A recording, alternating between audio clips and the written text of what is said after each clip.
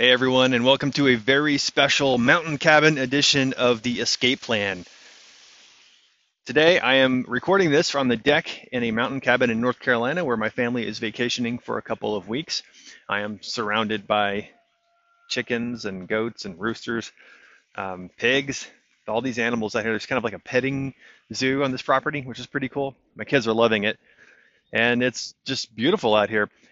So this week, obviously, I'm away on vacation. Um, I still managed to do my day job this week, so that's been a little stressful for me because I'm trying to balance being with my family and the vacation stuff with getting all this work done, and it's been a little rough. Um, because of all that, I haven't had much time to work on my escape plan. I did manage to create a more formal kind of a survey, and I'm running paid ads now, trying to get people to fill it out. Not having much luck with it, and that's probably because I'm not touching on the right pain points or something. Anyways, I plan to keep going with that, see if I can get more results, more survey data points. All my friends that I've hit up have been very awesome in replying, so that's great.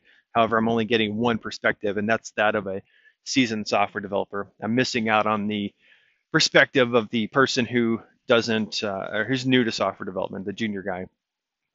So that's where I'm at with the escape plan.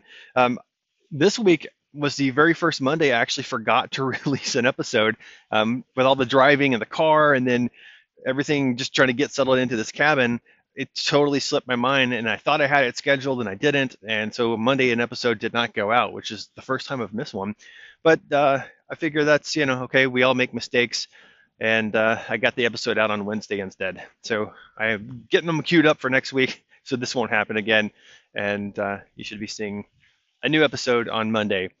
Anyways, there's the rooster. He's right here beside me.